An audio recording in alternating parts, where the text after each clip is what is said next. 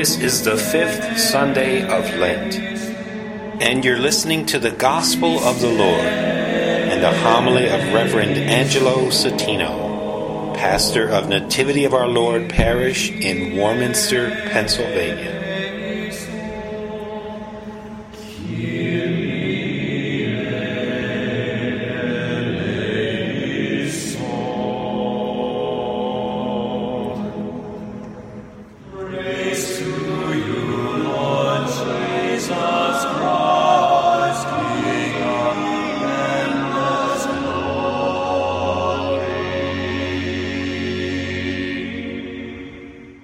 The Lord be with you. And with your spirit. Reading from the Holy Gospel according to John.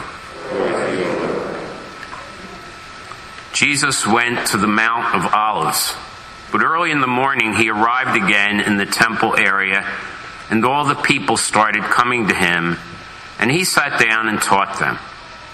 Then the scribes and Pharisees brought a woman who had been caught in adultery, and made her stand in the middle. They said to him, "Teacher, this woman was caught in the very act of committing adultery. Now in the law, Moses commanded us to stone such women. So what do you say?" They said this to test him, so that they could have some charge to bring against him. Jesus bent down and began to write on the ground with his finger. But when they continued asking him, he straightened up and said to them, "Let the one among you who is without sin be the first to throw a stone." Again he bent down and wrote on the ground, and in response they went away one by one, beginning with the elders. So he was left alone with the woman before him. Then Jesus straightened up and said to her, "Woman, where are they? Has no one condemned you?" She replied, "No one, sir." Then Jesus said, "Neither do I condemn you. Go, and from now on, do not sin anymore." The Gospel of the Lord.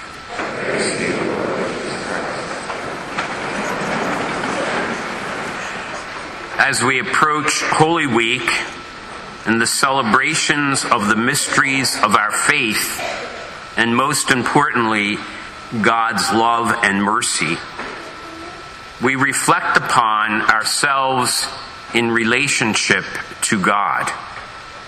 It is important that we know who and what we are in relationships. This gospel has so many messages.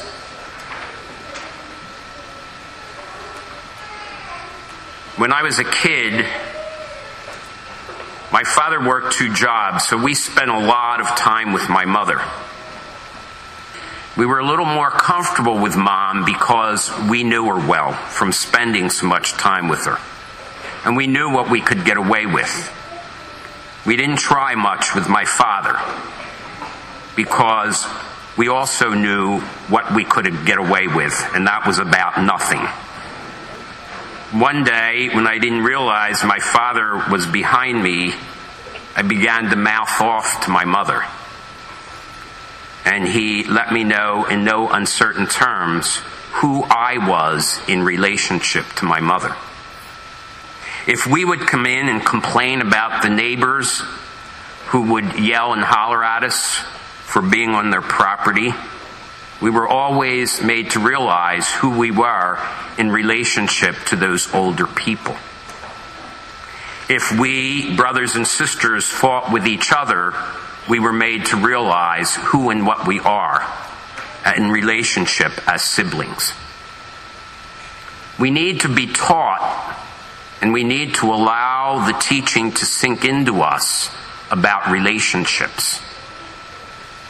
I always remember when my father, after my mom had died, and my father was failing in health, and we were trying to be very protective. And I say this all the time with people jokingly, but I think he meant it at times.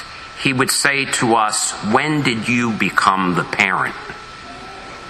In other words, remember who you are in relationship to me.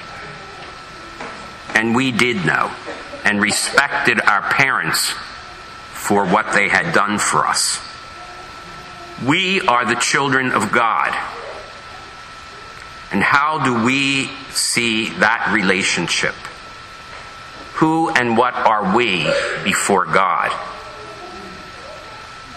There's a great saying, don't challenge someone or give an ultimatum until you are ready to accept the result of the challenge or the ultimatum. I remember saying to a woman many years ago who was speaking about a problem with her husband's drinking, that I am going to challenge him and he's going to lose everything he has unless he does what I say.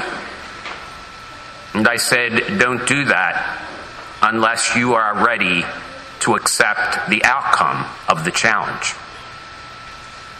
Because if we challenge and don't follow through, we're weak. Do we challenge God, or do we allow him to challenge us? I wouldn't dare, all the way up to my father's death, challenge him.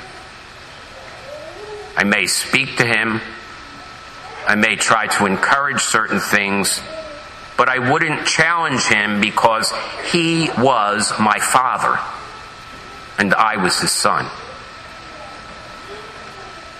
Today's gospel has people challenging Jesus. Now, I wonder if these scribes and Pharisees who brought the woman caught in adultery knew who it was they were challenging. They didn't like Jesus. They didn't like the fact that people were beginning to accept his teaching and follow him. And so they wanted to try to put him down in front of the crowd, catch him in something they could accuse him of. And so they go up and they bring the woman and they say, this woman was caught in adultery. I often wonder, where was the man? This woman was caught in adultery. And the law of Moses says someone like her should be stoned. What do you say about it? He didn't answer. But they weren't going to give up. Like a child who challenges the parent, and no matter what the parent says, the child continues to challenge. So Jesus just quietly looked up and said, let the one among you who is without sin cast the first stone at her. Ah, what a response to their challenge. And then he bent down again, and when he looked up, one by one, they had walked away. They challenged God and got the response. And they weren't ready for the response. My brothers and sisters, our society challenges God, and we know who he is.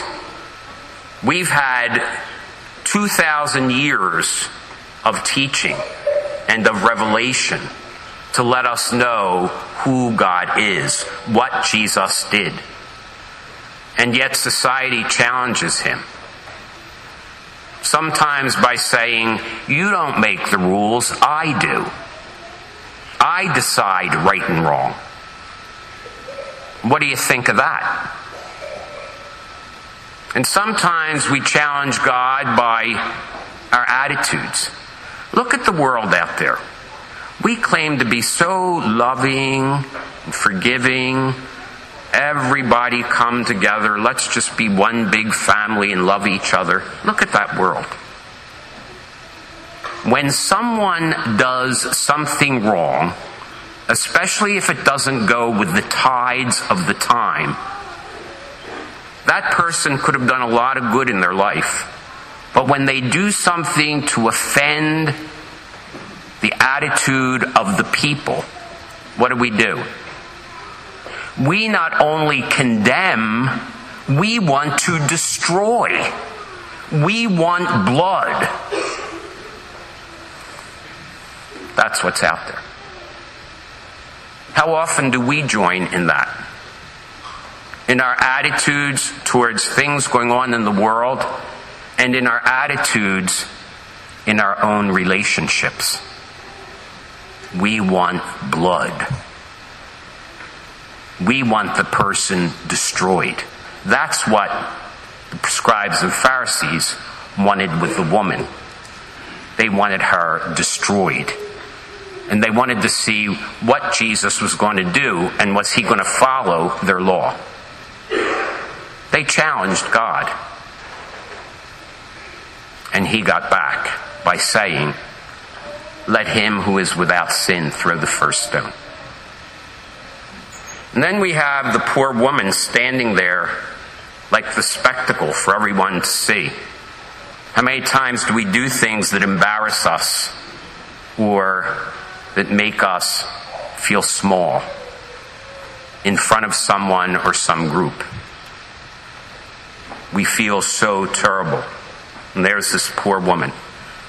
You know, I say this often, and I believe this with my heart. Sometimes sin is a grace. Because if we sin and recognize we've sinned and know who we are before God, we understand his love and mercy. And so sometimes people who don't have what they think are big sins don't understand the love and mercy of God and don't know who they are in front of him because they think they're almost equal to him.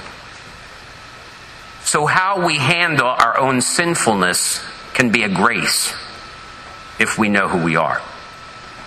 And so here's the poor woman made a spectacle of, and those who came to condemn her now gone because they challenged God and God challenged them back.